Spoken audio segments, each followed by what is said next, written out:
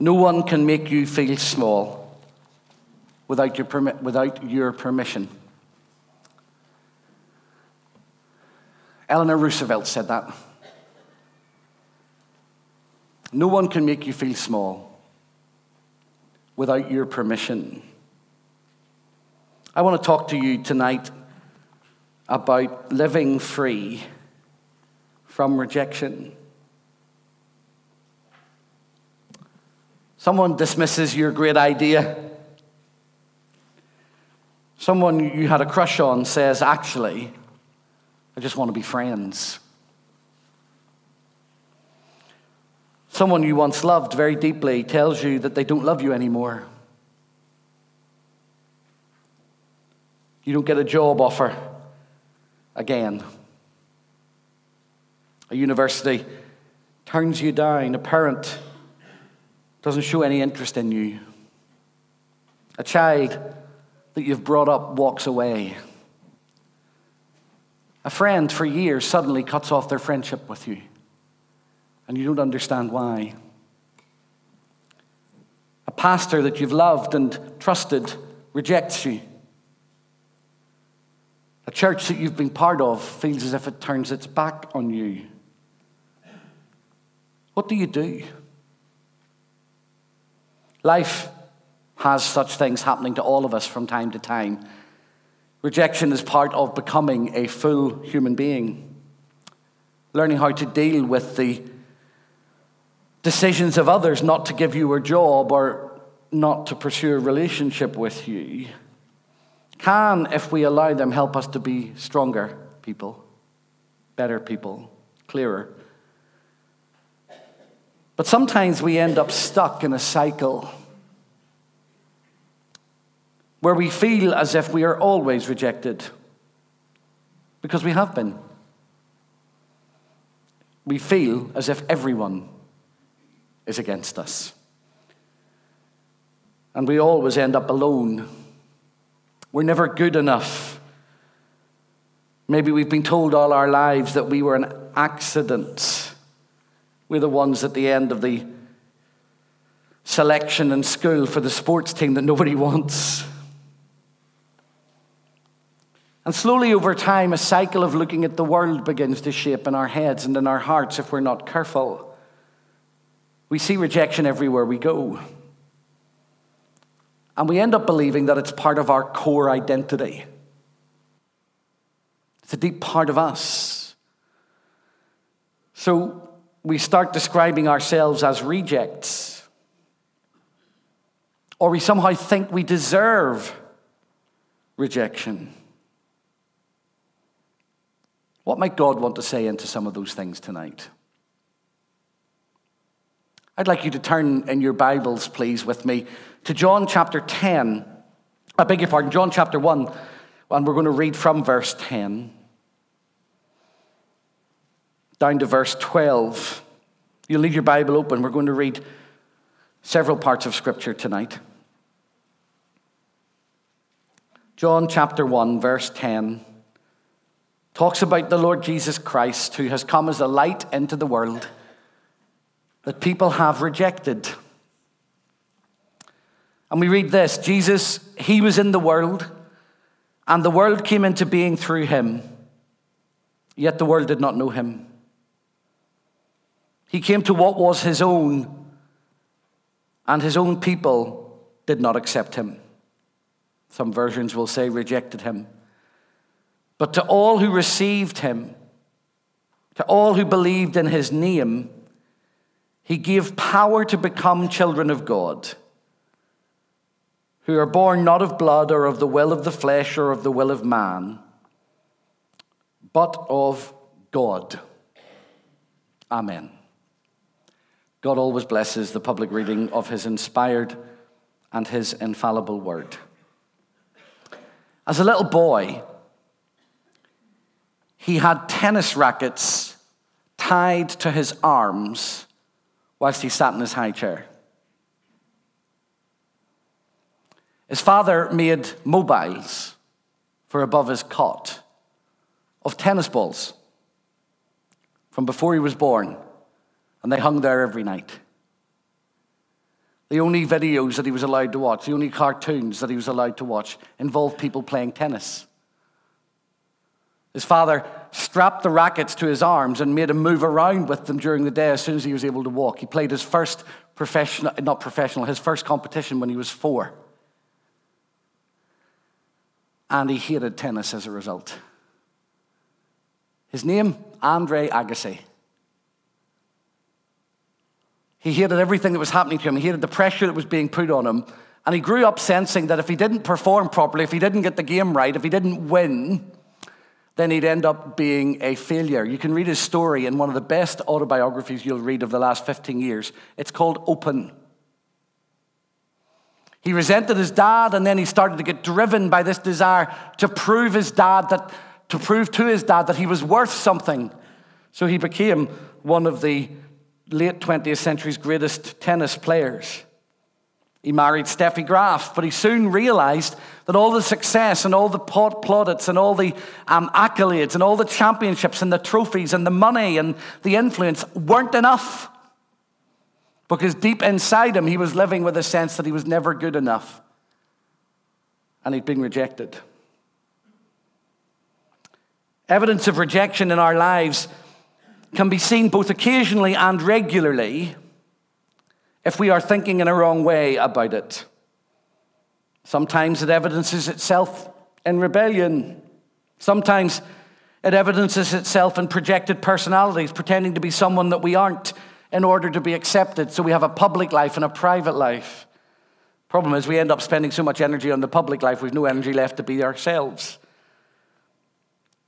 Sometimes rejected people reject others so that you don't get rejected first.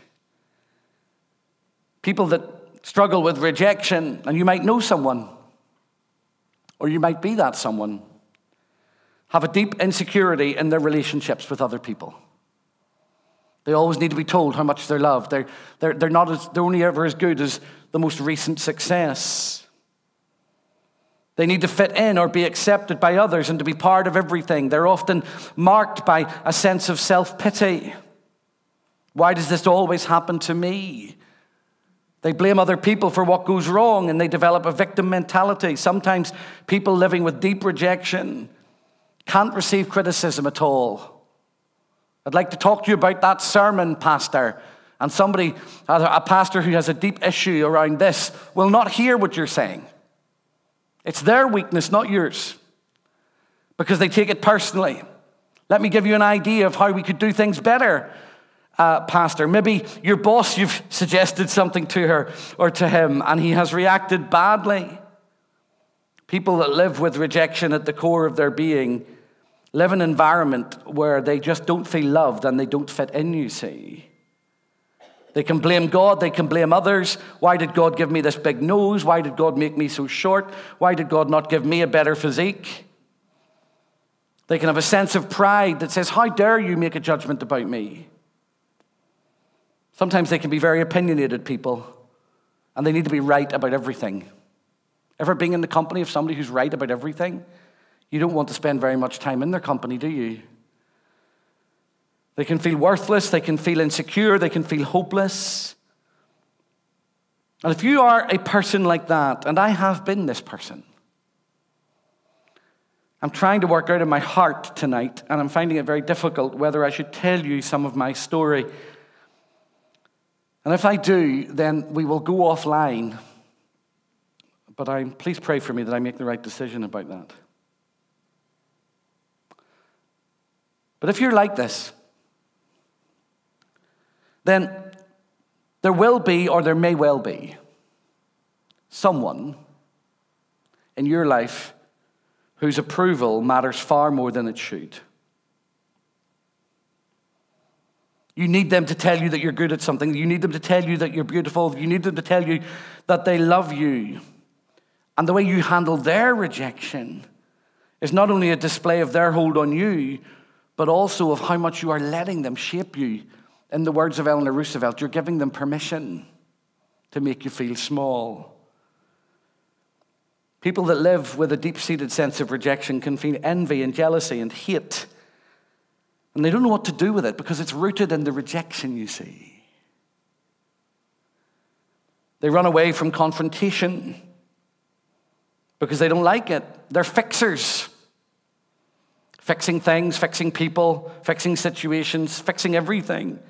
Making sure that everybody knows that they have fixed it. Because then you'll realize that they're worth it, you see. They don't like things not being done. Am I describing anybody? Don't put your hand up. And of course, the worst forms of rejection end up when we reject ourselves. And some carry marks on their arms or their legs to prove it. How do you deal with it? How do you get rid of it once and for all? It's not a new thing. Turn back in the Bible with me for a moment to 1 Samuel chapter 18. It's a story of David, a young, vibrant, successful ruler in Israel, returning home. He's come back from a battle.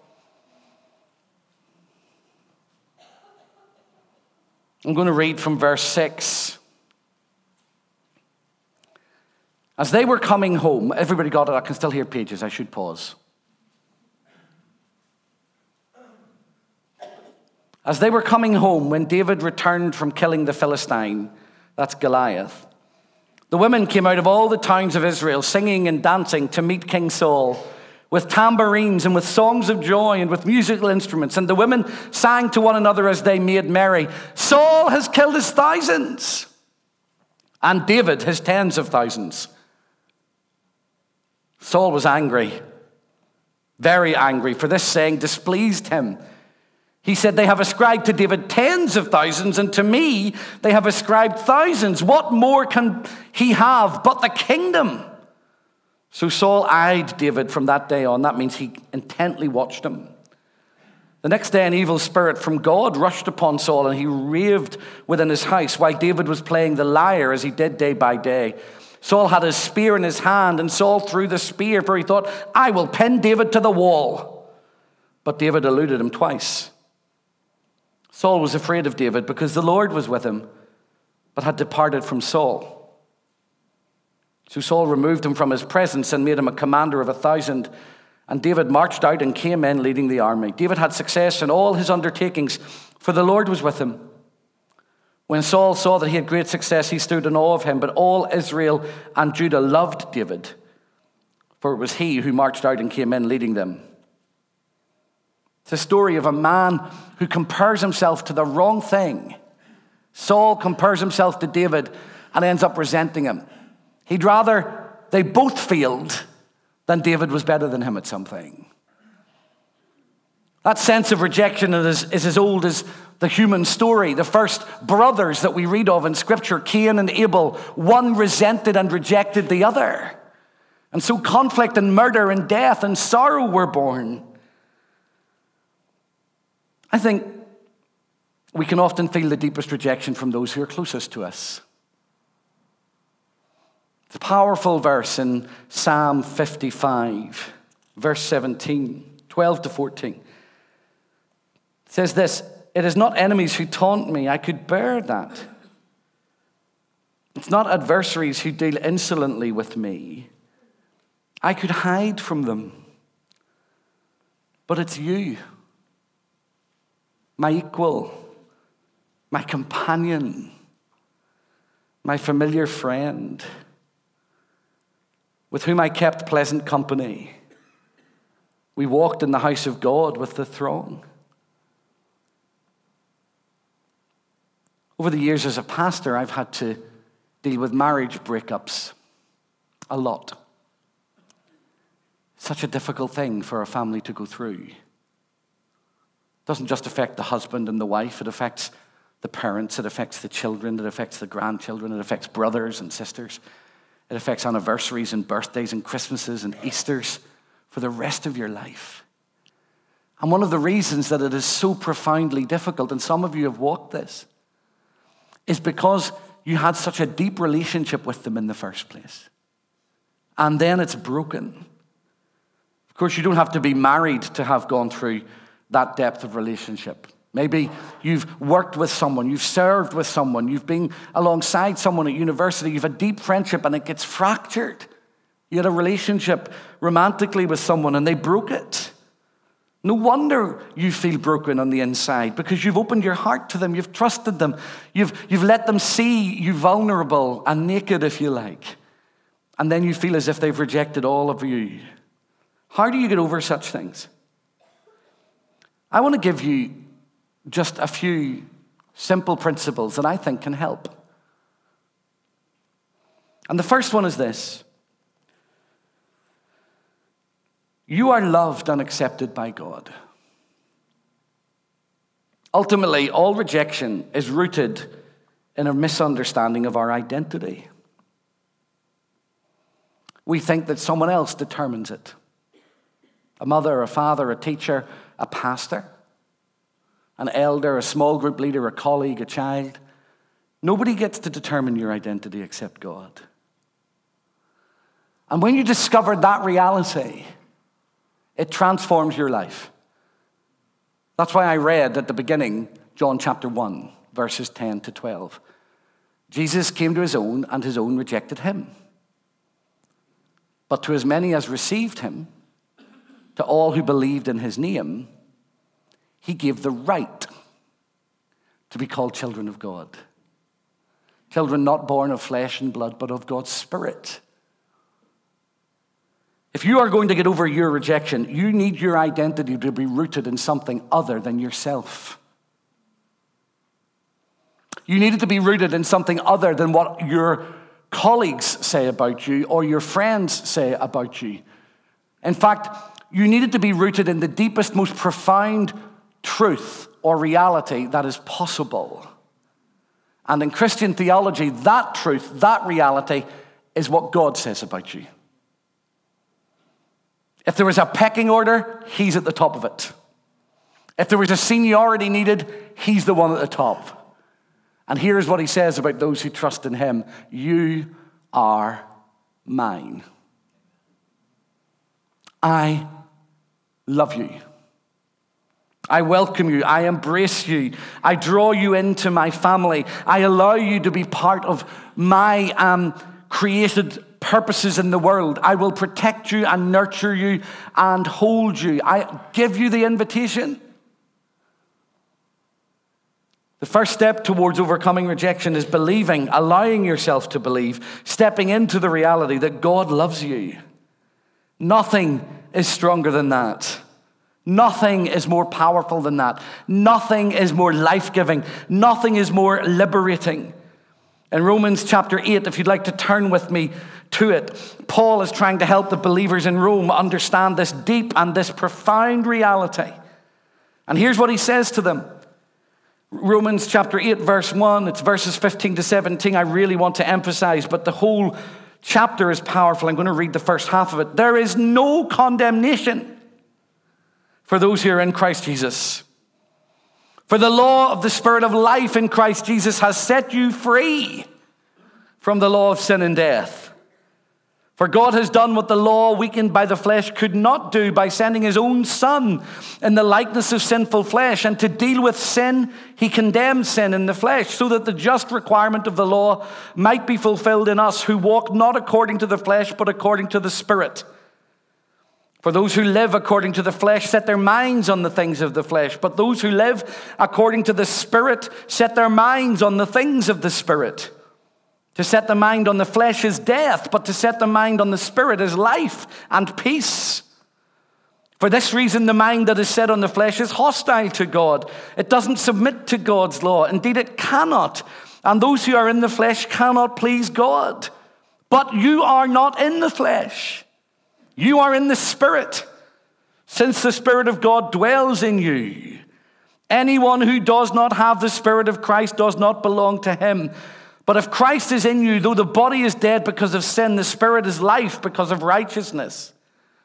If the Spirit of him who raised Jesus from the dead dwells in you, he who raised Christ from the dead will give life to your mortal bodies through his Spirit that dwells in you. So then, brothers and sisters, We are debtors not to the flesh to live according to the flesh. For if you live according to the flesh, you will die. But if by the Spirit you put to death the deeds of the body, you will live. Listen. For all who are led by the Spirit of God are children of God. You did not receive a spirit of slavery to fall back into fear. You have received a spirit of adoption. When we cry, Abba, Father, it is that very Spirit bearing witness with our spirit that we are children of God. And if children, then heirs, heirs of God and joint heirs with Christ, if in fact we suffer with him, so that we may also be glorified with him. When you realize that you are loved and accepted by God, it changes everything. Why is it so important that Christ sits at the center of this? Particularly when it comes to rejection. Well, think again about John chapter 1, verses 10 to 12. He came to his own and his own rejected him. But to those who believed in him, he gave the power to become sons and daughters of the living God. Listen to these words from Isaiah chapter 53. He was despised and rejected by men. He has carried not only the rejection of him, but your rejection on the cross.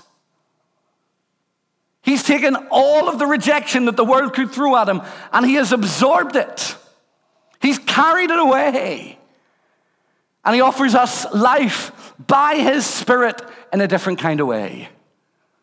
All those words spoken over you, all those things said about you, all those crushing comments, all those actions and attitudes, all that fear and anxiety and pressure and self-loathing and hatred drawn into and carried on the cross. No wonder it sits at the center of our worship. No wonder we've just sung, "May I never lose the wonder of it." God's love means that we're adopted into his family. 1 John 3:1. He seated us with Christ in heavenly places. Ephesians 2:6. We are blessed through Christ. Ephesians 1:3. Through Christ, we have been made righteous and right with God, allowed to be in his family. Romans 3:22. We have a clear conscience before him. We can stand before him with our heads held high. Hebrews 10:22. He's taken our sins and removed them from us as far as the east is from the west. Psalm 103 verse 12. He's chosen not to remember our failures and our brokenness and our shame. Hebrews 8:12. We are loved with the same love that God has for his Son, Jesus Christ. The Father loves me as much as he loves his Son. How can that be? John 17 verse 23. I love one of the Psalms. It says this, Psalm 27. This is the depth of the assurance of acceptance you can have in God. Listen to this. If my father and mother forsake me, the Lord will take me up. If my father and mother reject me, God won't. Living free from rejection involves accepting that. It's offered to every one of you, here and via the internet. Secondly, it involves understanding that you've got nothing to prove. There's no test you have to pass here. People that live with rejection are often perfectionists. They seek the approval of others. Appearances of how they behave and live are so important to them that they get themselves tied up in knots because they think, actually, I've got to prove my worth. I've got to prove my value. I've got to prove that you're making a right decision in loving me or in accepting me or in welcoming me. And if I don't prove it, then it's all going to go. And they carry it into their Christianity. Saved by grace through faith, living out of a sense of God might lose his temper with me and say, I don't really like you. Do you know tonight is my 50th sermon here in Dundonald Elam? Can you believe that? I can't believe it. This is my 50th sermon as your pastor. In one of my first sermons, I said here something along these lines. Do you know what? Let me just remind you something, church. This is what I said. God doesn't just love you, he likes you. Somebody leaving church that morning said to me, it was a lady, she said, I've been a Christian for 40 years, and this morning for the first time I realized God quite enjoys my company. You've nothing to prove. If God had been the father in the song, tie a yellow ribbon round the old oak tree, there would have been an awful lot more ribbons. God is your vindicator. God is the one who will look after you. God is the one who has accepted you. His voice is louder than every other voice.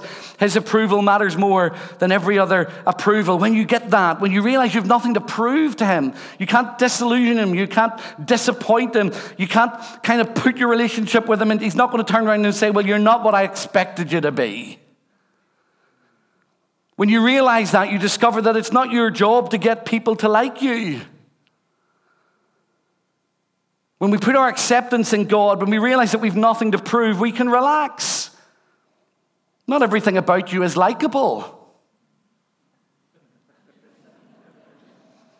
Not everything about me is likable. Ask my wife, or my children, or me. Sometimes we know our greatest weaknesses. We know the greatest flaws in our own character. I think sometimes we also spend far too much time trying to explain them away instead of allowing God to do something with them. When you put your acceptance in God, you free yourself from constantly striving to be all things to all people and from the utter exhaustion of trying to get people to understand you. God is your vindicator. He knows your heart. If you struggle with what people think of you tonight, give your struggle to him. Trust him. Thirdly, your ultimate worth, your purpose, comes from God, not what other people think or say about you. He treasures you and prizes you. When he looks at you, he smiles. As I've said once before from this pulpit, if God had a mantelpiece, your picture would be on it. If God carried a wallet, he'd pull it out to show you, to show his friends pictures of you. He loves you completely now. Your worth isn't determined by your status. It's not determined by your relationships with other people. It's determined by him. That can be a hard reality to learn, but it's a life-giving one. When you believe that your worth comes from God, you can stand and look into the eyes of anybody without being ashamed. I was born and brought up in Rathcoole, as many of you know, and I'm proud of it. I'm always amazed by the number of people that I meet in various places. I also went to a school called Inst.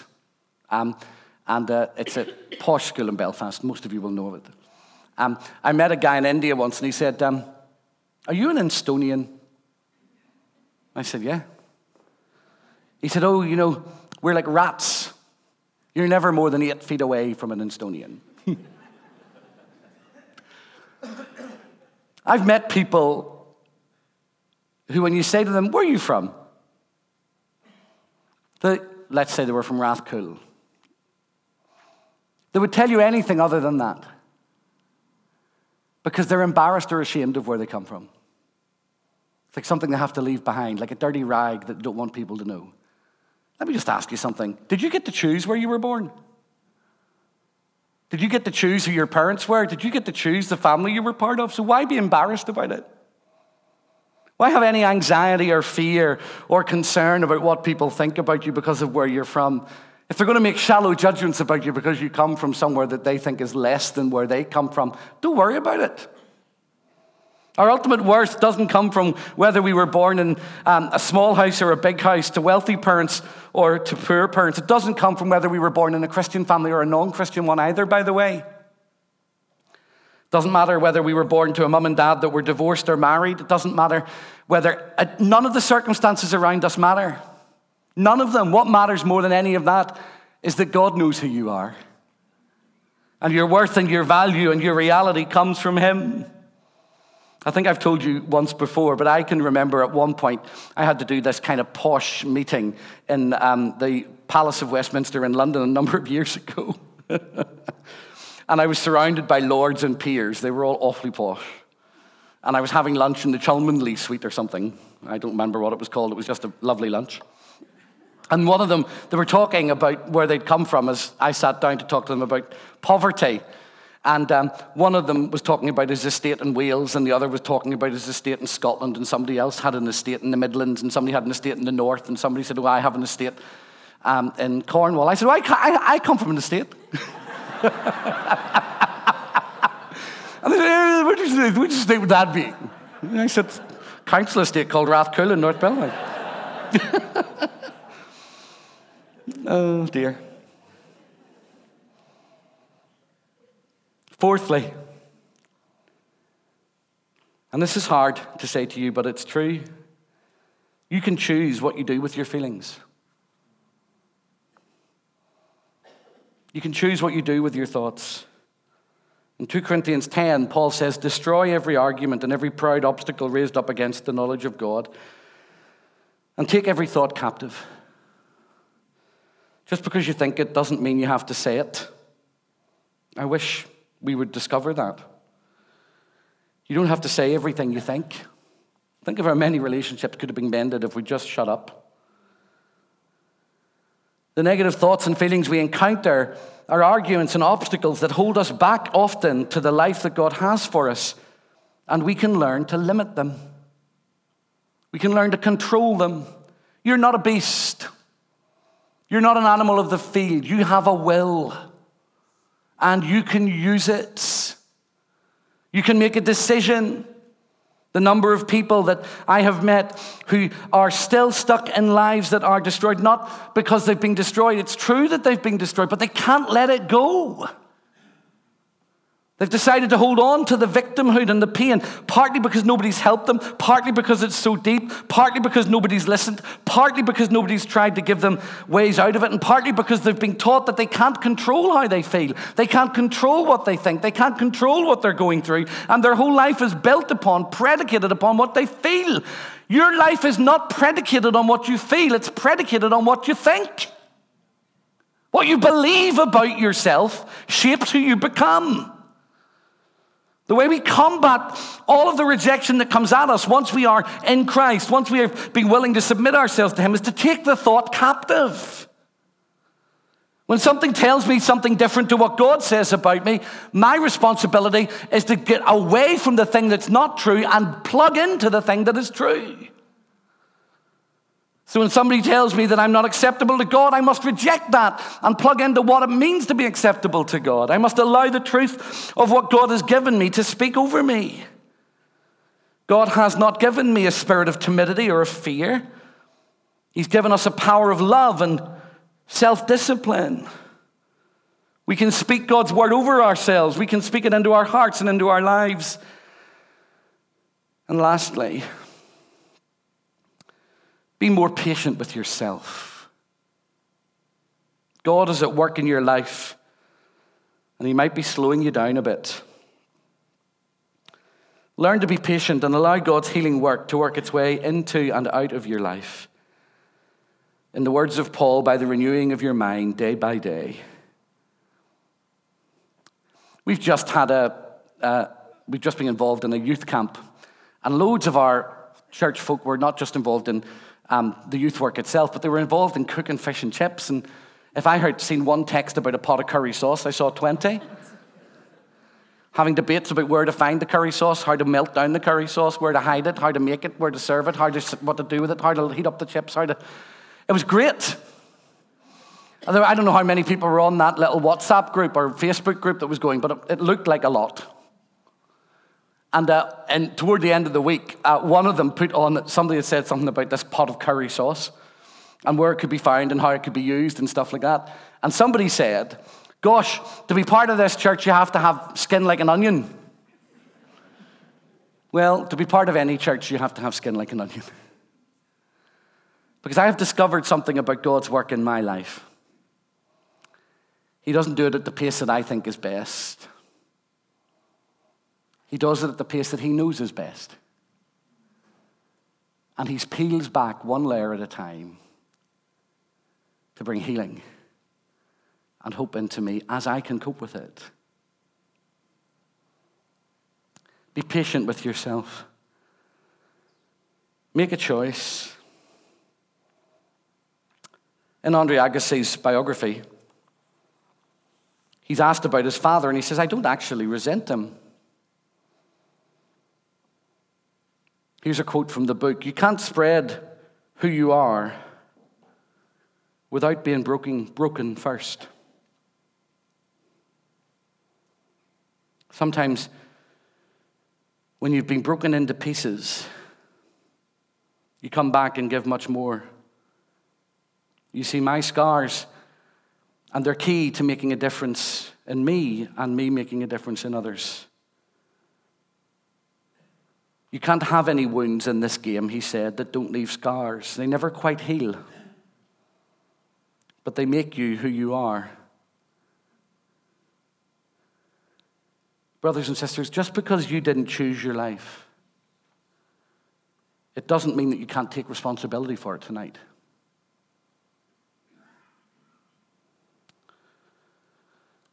No one can make you feel small without your permission. If you're joining on live stream, we're going to go offline for 10 minutes or so, because I want to share some of my story with the folk that are here. But I don't want it broadcast on the internet. So God bless you. If we can help you in any way, if we can support you and serve you and help you to discover the grace and the love and the mercy of Almighty God, then please just contact us. God loves you, and he has a plan and a purpose for you. And your identity flows from him, not what other people say about you. Thanks for being with us tonight.